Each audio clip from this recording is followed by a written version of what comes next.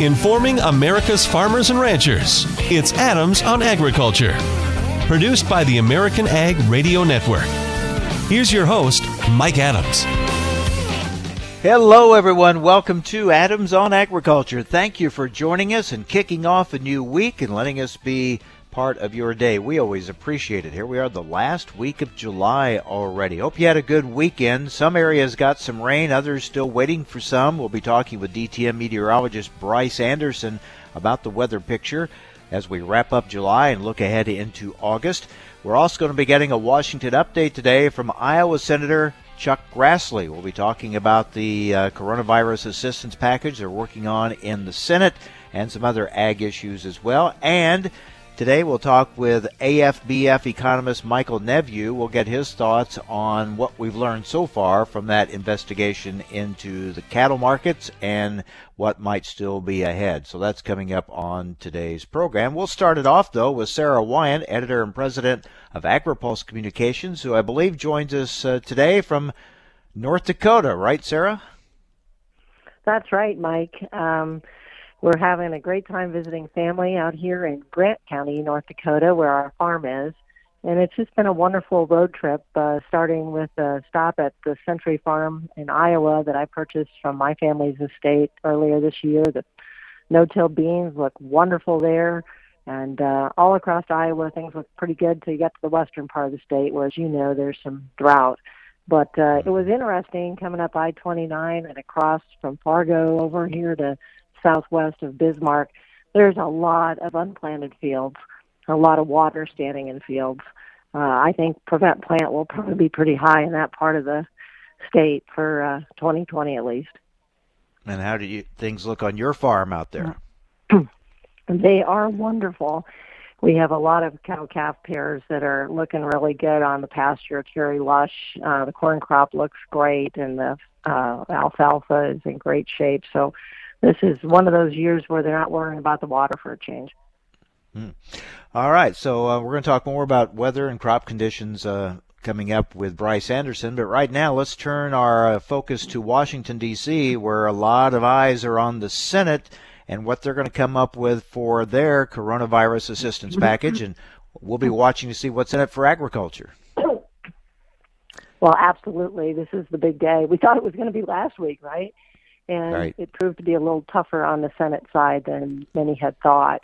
But our understanding is that there'll be a $1 trillion package unveiled today by the Senate majority Republicans, and we'll see probably a repeat of several things. For example, the $1,200 stimulus check that went out to all Americans last package. The one thing that we're looking at for a lot of folks is whether there'll be this $600 a week in unemployment benefits. You know, we've heard a lot of different sides of this story, Mike, from people who obviously don't want to go back to work because they fear that they have underlying conditions and are threatened by COVID, from those who might want to go back to work but don't have child care, from employers who are saying, gosh, these unemployment benefits are so rich right now relative to what people might earn in the workplace that they're having trouble getting workers. So it's been really a sore point and a lot of contentious debate around that enhanced unemployment benefit. So we'll see how they end up on that. Yeah, we'll be talking with Senator Grassley about that a little later in the program. What are you hearing? Will there be anything in there for the ethanol industry? It sounds like there will, but how it will be, it sounds very undefined at this point. Hopefully Senator Grassley can tell you a little bit more, but our understanding is there will be an additional $20 billion for ag, and that there's quite a bit of discretion in how that can be distributed. Now, as you know, Mike, on the House side, they wanted to have a lot more control over how those funds are distributed by USDA. People like Colin Peterson, and even on the Senate, Senator Debbie Stabenow, the ranking minority member, has expressed concerns that there's too much leeway for Secretary Perdue. But our understanding is that there will be an effort to do some additional things for the ethanol industry as part of this. Yeah, we will see how indeed that turns out. You mentioned the House. They've been busy with appropriations bills. What stands out there? Well, anyone who really wants to get into the weeds on this, I'd recommend they read our article on our website about the package that passed Friday. the Democratic-controlled House has a lot of good things in there for rural America, including $1 billion for rural broadband expansion, things that would really be helpful out here in western North Dakota. It's no secret to you. But also a lot of other things that fund the Ag Department, Food and Drug Administration, Interior, EPA, all those good sorts of good things. But it's notable, Mike, that there were 7 Democrats, including House Ag Committee Chairman Colin Peterson, who voted against this package. And of course, he's up in a tough re-election bid in Minnesota in his district. But I think that there are quite a few writers in here that he found not of his liking. There were some different things that were put on to limit some changes that had been made by the administration. And so there's a lot of different writers and technical things in here that are concerned people in agriculture. Of course, this is just the House version.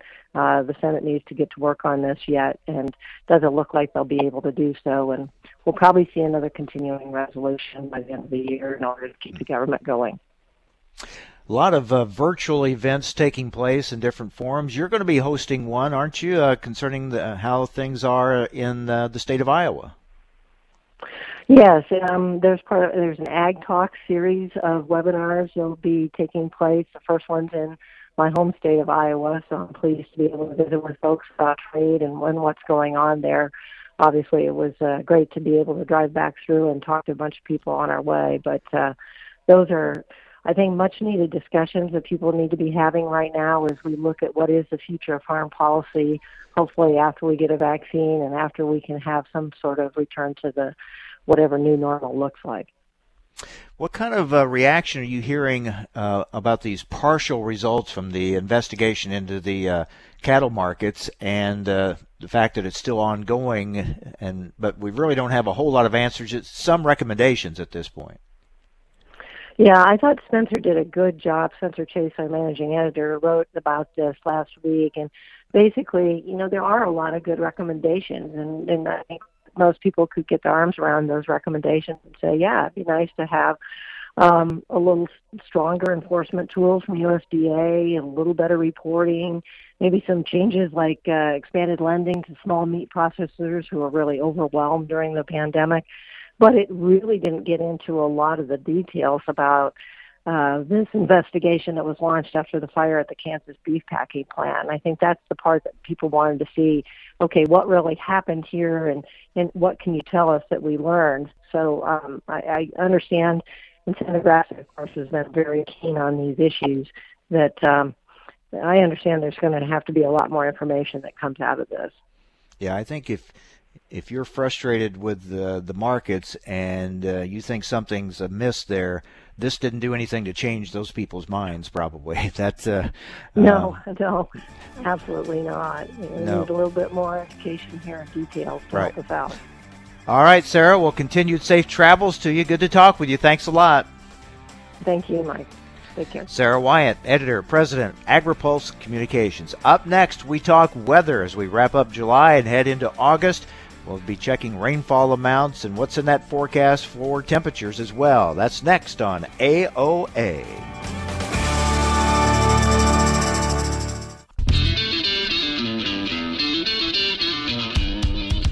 Information America's farmers and ranchers need to know. Adams on Agriculture. Now, back to Mike Adams.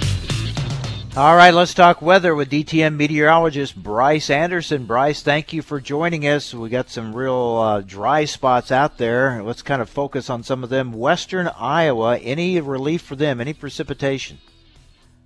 There was some scattered precip in that west central Iowa area, Mike, over the past week or so. We're still looking at an area of the Corn Belt where all of the rain that we've seen from last weekend and part of last week and now forecast for this week is just kind of swinging all the way around that part of the belt. Now, in terms of geography, it's maybe not that as large an area or just, a real large portion of the country, but we're looking at the section of Iowa west of Interstate 35 that goes from Des Moines north toward Ames, Iowa, and then continues, and then west to the Missouri River between Iowa and Nebraska, and then from Interstate 80 north toward the Iowa-Minnesota line. So it's about the northwestern third of the state of Iowa, and this is a very highly productive row crop area. We know that, and like I say, this is a portion of the Corn Belt that has been largely bypassed. There were some stations that had some rainfall during the weekend in a range of maybe a half to locally 1 inch, but there still is a notable rainfall deficit. We have about, 8 counties in that section of the state that are in severe drought on the U.S. Drought Monitor, drought level 2, with the remainder of that portion of Iowa in anywhere from abnormally dry to moderate drought.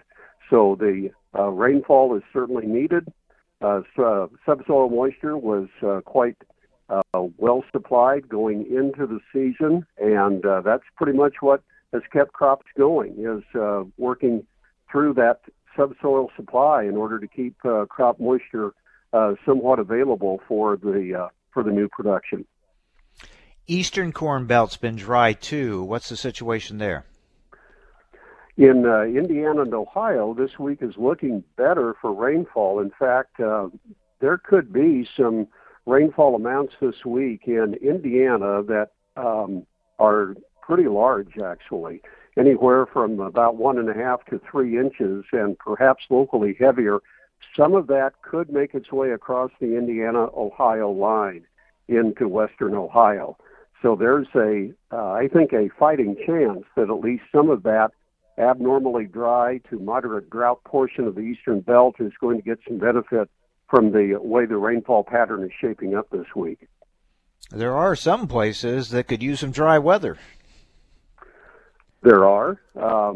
This past weekend, we saw some very heavy rains in the Dakotas and in parts of central and south central Minnesota, rainfall amounts of over 7 inches. On the other hand, there were some pretty dry areas of south central Minnesota that needed to get the rainfall that they got. And the comments that I've heard from producers in that part of the state have been kind of focused on the idea that rainfall came in a timely enough fashion and was not severe enough to where there's been a real good supply of crop moisture brought in as we get through the end of July and then get set up for August. And so, you've got that going on.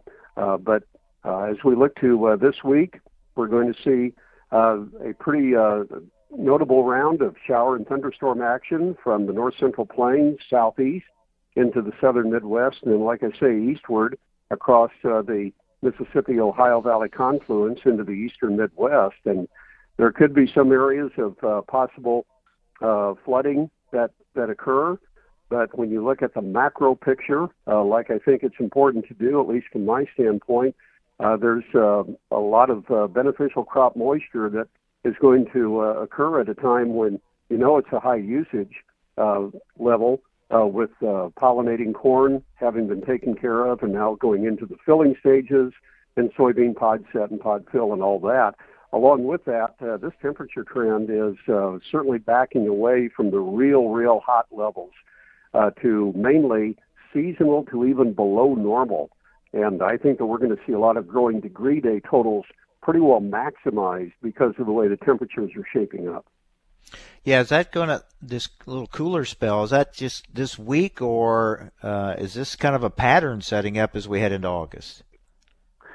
Well, it's going to last with us for probably a good 10 days to 2 weeks. And with that kind of a setup, you've got to think that crops are likely to have a fighting chance of being able to get along, even if there's a little bit of a hotter pattern that forms in mid to late August. I don't want to discount that possibility, but the fact that we were able to see this heat wave break the way it did during the past weekend, even with the severe storms that blew in some respects, along with occurrences of heavy rainfall, the fact that heat wave backed away and moderated the way it did, this is a real benefit, and there's no question that it's of great use because we're going to see not only growing degree day totals pretty well added up, but it is going to be cool enough during the overnight hours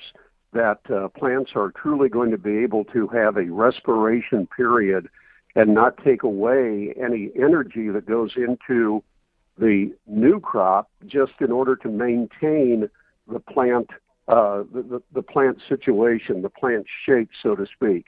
That all means that there's going to be a higher probability that yields are going to be good with heavier test weights and all of that for both corn and soybeans. We're talking with DTN meteorologist Bryce Anderson. Now, Bryce, we do have some big storms forming, and keeping an eye on those, and what impact could those have as far as pushing moisture up into the country? Well, of course, the former Hurricane Hanna system is pretty well played out, and it's now a tropical low out over the northern part of Mexico. So Hanna is pretty much done for as far as being a real big influence. It brought some heavy rain into part of South Texas during the weekend. The next big system, this possibility of Gonzalo being a real weather maker, I think is still to be determined. But the fact that Hanna did not cause any larger an area of heavy precip than it did, I think was really somewhat of a benefit, actually. The storm did, like I say, went more in a straight westerly fashion than angling to the northwest. If it would have, there could have been some, a much wider area of very heavy rainfall than we saw. All right, and finally, you touched on some of it, but let's kind of go over it again, your August forecast. Well, the pattern in August is still looking seasonal to above normal on temperatures in our view. Rainfall, after we get through this round of showers over the next week, does look like it's going to pull back to a near to below normal track. But the way this late July scenario has developed, we're still likely to go into August with, in many areas, and I say many, not all, but many areas with at least adequate crop moisture. And you can't discount the importance of that because we know that there's a real high resource use going on with crops at this point, and every molecule of moisture that's available that is not taken up by evaporation is going to go straight into the crop, and that's going to be favorable for prospects at harvest time. Yeah, critical time right now, and as you said, you can't make a blanket statement because we know that there's some areas that are either too wet or too dry or whatever, but overall, it looks pretty favorable, doesn't it? Yes, it really does, and I think the scene is much more optimistic looking than it was about 2 weeks ago because there was the prospect of this kind of southwestern heat bubble expanding farther east and causing some real damage. And while we did see some of that develop, the timing of it was such that we just didn't have the heart of the summer available to allow that to lock in and cause a real round of problematic heat stress. All right, Bryce, thanks a lot. We'll talk again next week. Okay, Mike, good to talk to you. Thank you. DTN meteorologist Bryce Anderson. Up next, a Washington update with Iowa Senator Chuck Grassley here on AOA.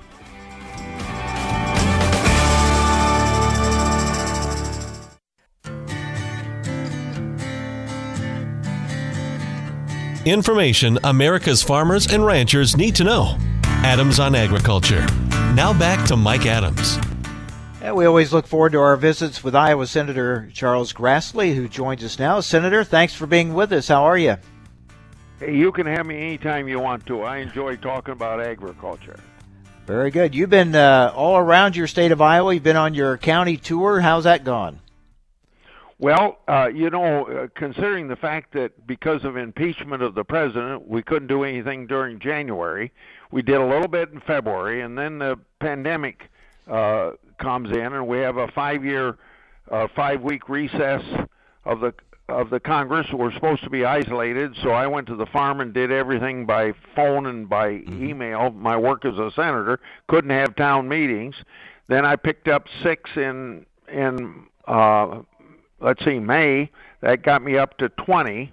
And then I did 29 the July 4th recess, so I'm up to 49 out of the 99. I hope to finish the 50 in August.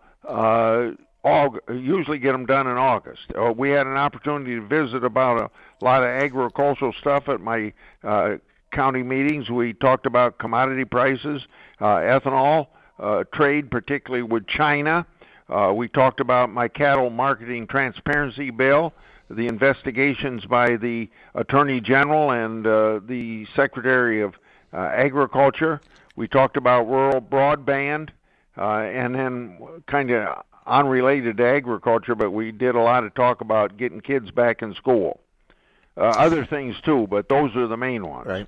Yeah, more challenging to have your tour in these times because of all the restrictions and everything. But you brought up some of the key topics we want to talk about here. And let's start with the assistance package that you're working on in the Senate. Are we going to get that today? And if so, what should we expect to see in it?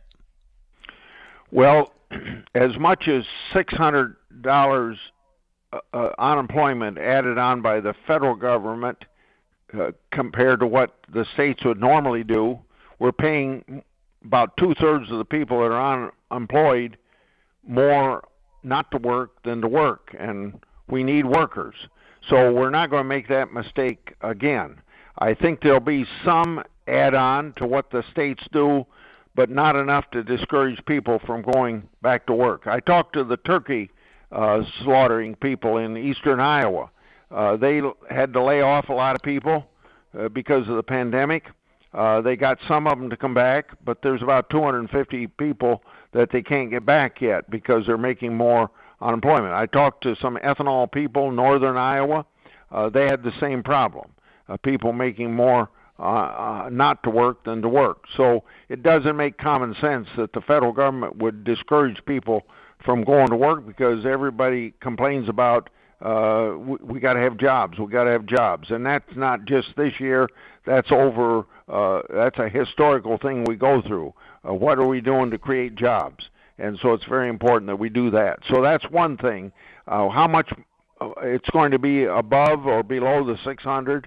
It's going to be below, but I can't tell you exactly the number. But we don't want to discourage people from going back to work. Then, because of the shoot up in the pandemic, and I'll stop with this if you got another question, and that is that we're probably going to write some more checks to people because we think the economy isn't picking up as fast as we were hoping. The $20 billion for agriculture, what's in there? Well, nothing specific. And that's something that Ernst and I are very concerned about because we have been trying to get some help for ethanol because of 130 to 140 plants either shut down or partly shut down. We're working that from two angles. One, to make sure that EPA doesn't give out more waivers, and number two, from the standpoint of some help from an industry that's losing about $3 billion. Now, we don't take lightly the extent to which government ought to be involved in private business, but we see it from a standpoint of equity. Ernst and I see it from a standpoint of equity. If we're going to help petroleum, then we ought to help ethanol because there's a real relationship between the two. 10% of almost all gasoline sold in America has ethanol in it for environmental reasons. And so we think that they're spending about $3 billion to help petroleum by putting surplus oil in the Strategic Petroleum Reserve. So that's why we're coming up with a figure of about $3 billion. Now, out of the $20 billion, is there anything in there that says some of it's going to ethanol? No, right now it's complete flexibility for the Secretary of Agriculture to help agriculture any way he wants to. And so far, I have had telephone conversations with Perdue, and I can't get a commitment out of him on that point. I've talked to the vice president about it. Ernst has talked to McConnell about it, talked to the Secretary of Agriculture about it. She probably has already talked to the president about it. And so we're trying to get that done. But to answer your question, the $20 billion would go to the Secretary of Agriculture without specific ways of what he should spend it on. All right. So you're going to have a $1 trillion package. The House has a $3 trillion package.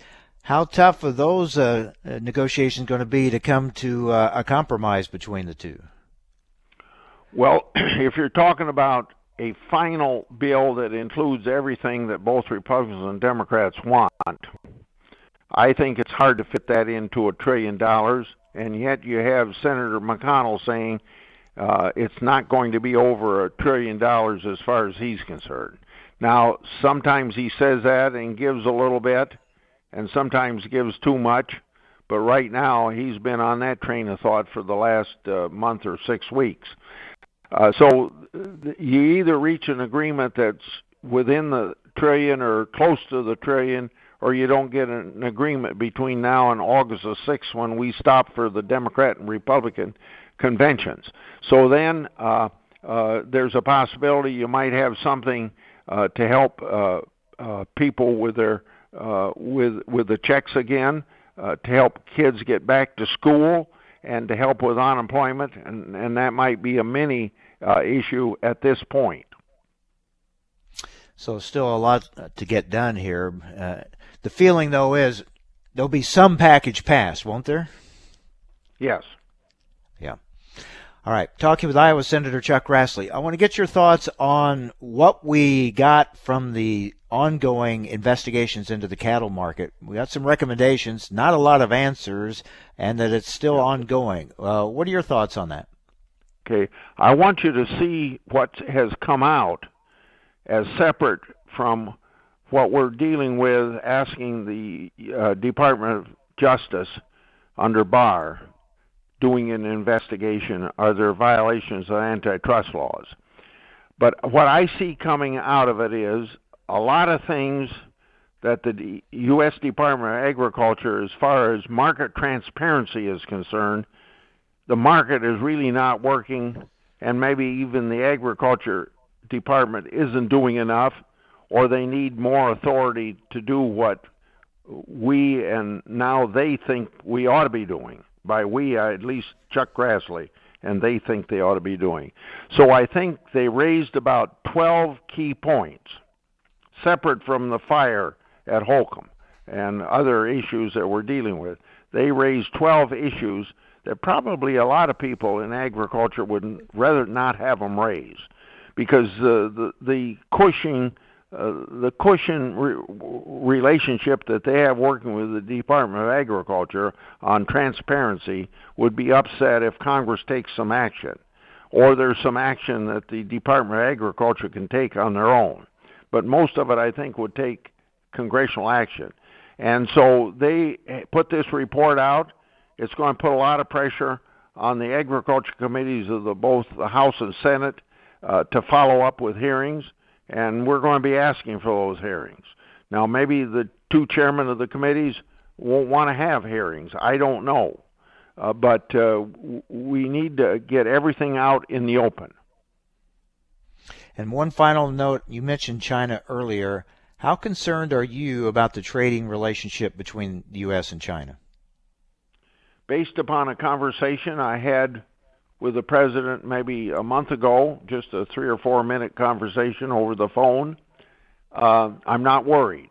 Based upon what Lighthizer in conversations with Vice Premier Liu of China, who negotiates his negotiating counterpart, I have no concern.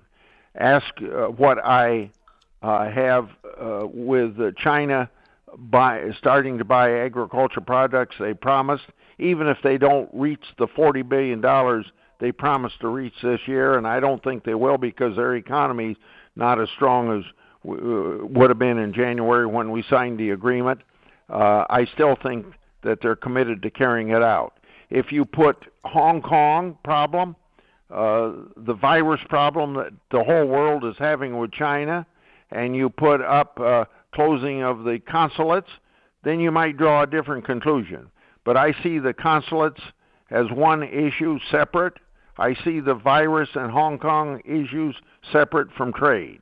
And maybe 3 months from now, when you interview me, I may have a different opinion, but that's the way I see it today. All right, Senator, thank you very much. We look forward to talking with you again real soon. Thank you very much. Goodbye. Iowa Senator Chuck Grassley. All right, up next, we'll talk more about the ongoing cattle market investigation with AFBF economist Michael Nepveux. Stay with us on AOA.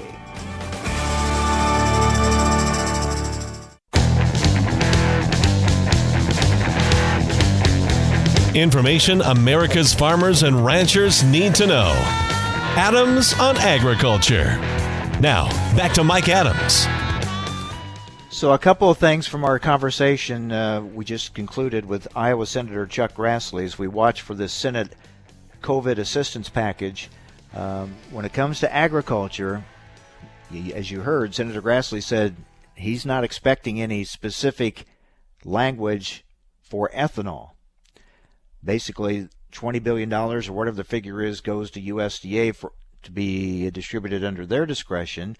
And I thought was interesting, he said he has not been able to get any commitment from Secretary Perdue at this point for any of that money going to the ethanol industry. So we'll keep a close watch on that. Also, it's going to be interesting to see how they bridge the gap here between a $1 trillion Senate package and a $3 trillion House package, and how much wiggle room, how much leeway there's going to be, and will Senator McConnell budge much on that? How much above $1 trillion would he go to get a deal done? So those are some big issues to be watching.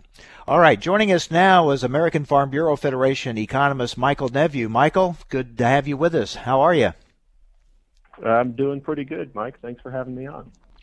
A lot going on, a lot of different things. A lot of the news, of course, very negative when it comes to the ag economy. And as you look at it as an economist, just an overview, what are your thoughts on where the ag economy is right now as we wrap up July? It's not a lot to be optimistic about, at least in my opinion. Better than where most of us thought we would be a few months ago. Specifically, I primarily work in the livestock side of things. 3 months ago, at early May, late April was about the worst you could possibly think it could get. A lot of that coming through the just disruptions at the packing plants, animals backing up in the system. I mean, we all saw what happened to livestock prices while at the same time seeing what happened to wholesale meat prices. It was just a really rough time, specifically for the livestock sector. Ethanol, again, that is trickling down to the corn farmers. They're getting hit pretty hard. No end in sight, depending on how optimistic you are on trade for the bean guys. It's really been a really rough time, especially crop producers. As long as restaurants continue to be shut or operating at limited capacity, you're going to see that just trickle down through the agricultural economy as well. So we'll see how this breaks down as far as what they come up with this next assistance package and how it breaks out to the livestock industry in particular, as well as the ethanol industry and some other sectors. But I want to focus on this investigation, which is still ongoing into the cattle markets. We've had some preliminary information, mostly in the way of recommendations, not a lot of answers to some of the really tough questions, other than basically, I guess they're saying they've not found any real wrongdoing as far as price manipulation or market manipulation by the packers so far. But if they find anything, they will take action. That probably isn't satisfying to some people that have some real concerns about this, but what are your thoughts on what they've released so far?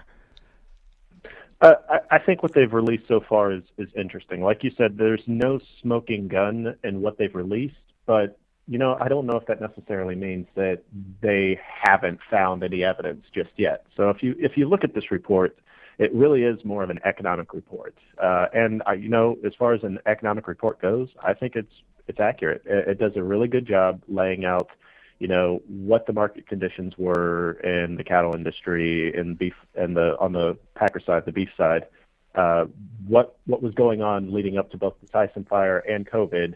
And then it talks about how the Tyson fire and the COVID disruptions really just destroyed the system in terms of really messed up exactly how those markets are interacting. And then it follows the aftermath. So I think, I agree with everything it says. One example I tend to use in talking with producers about this is that, let's say you take me back a year from now, or maybe a little bit over a year, depending on where we are, a year from now, and say, in a couple of weeks, there's going to be a packing plant fire, and they're going to shut down 6% of processing capacity. What do you think is going to happen to cattle prices, and what do you think is going to happen to beef prices? I would have told you, I expect cattle prices to go down because you immediately have an oversupply of cattle on the market if you lost 6% of processing capacity. And then I immediately expect beef prices to go up because now you're going to have 6% less beef coming through the market. And that's what everybody thought was happening, and that's why you saw the market react the way it did. Directionally, you would have expected that to happen. Magnitude-wise, especially with the COVID side of things, I think that's what the investigation is really trying to get into is, especially with COVID, you saw what happened with the beef cutout. That was just ridiculous. It was historic. I don't know if we're ever going to see any kind of spike like that ever again. And again, the report doesn't explicitly say that we have not found anything. It just says, as far as the actual investigation goes, in terms of the Packers and Stockyards Administration, they can't comment on it because it's still ongoing. Real Sorry, quick, what is your rambling answer? Yeah, that's kind of what basically it sums it up, though. What is your cattle market outlook? Moving forward, it's a mixed bag. I think anybody trying to talk with absolute certainty right now, with COVID going on, I'm a little bit pessimistic as well as optimistic. So I think in terms of the rest of the year finishing out on the beef side of things, I think we're working through a backlog of animals. We already have beef production over a year ago levels. That's largely recovered. We're still sitting in a depressed beef demand situation, at least for the next couple of months. We already passed July 4th. That's usually a pretty good demand event. So now we got to make it to the next grilling event, which would be early September with Labor Day coming up. And, I think this is a long month going into that. Yeah, just seems like there's just so many more questions than we have answers at this point. Michael, thank you very much, and we'll stay in touch. Thank you very much. Appreciate your time. Thank you. American Farm Bureau Federation economist Michael Nepveux. All right, coming up tomorrow, we'll take a look at this package, this assistance package from the Senate. What's in it for agriculture? Hope you'll join us right here on AOA.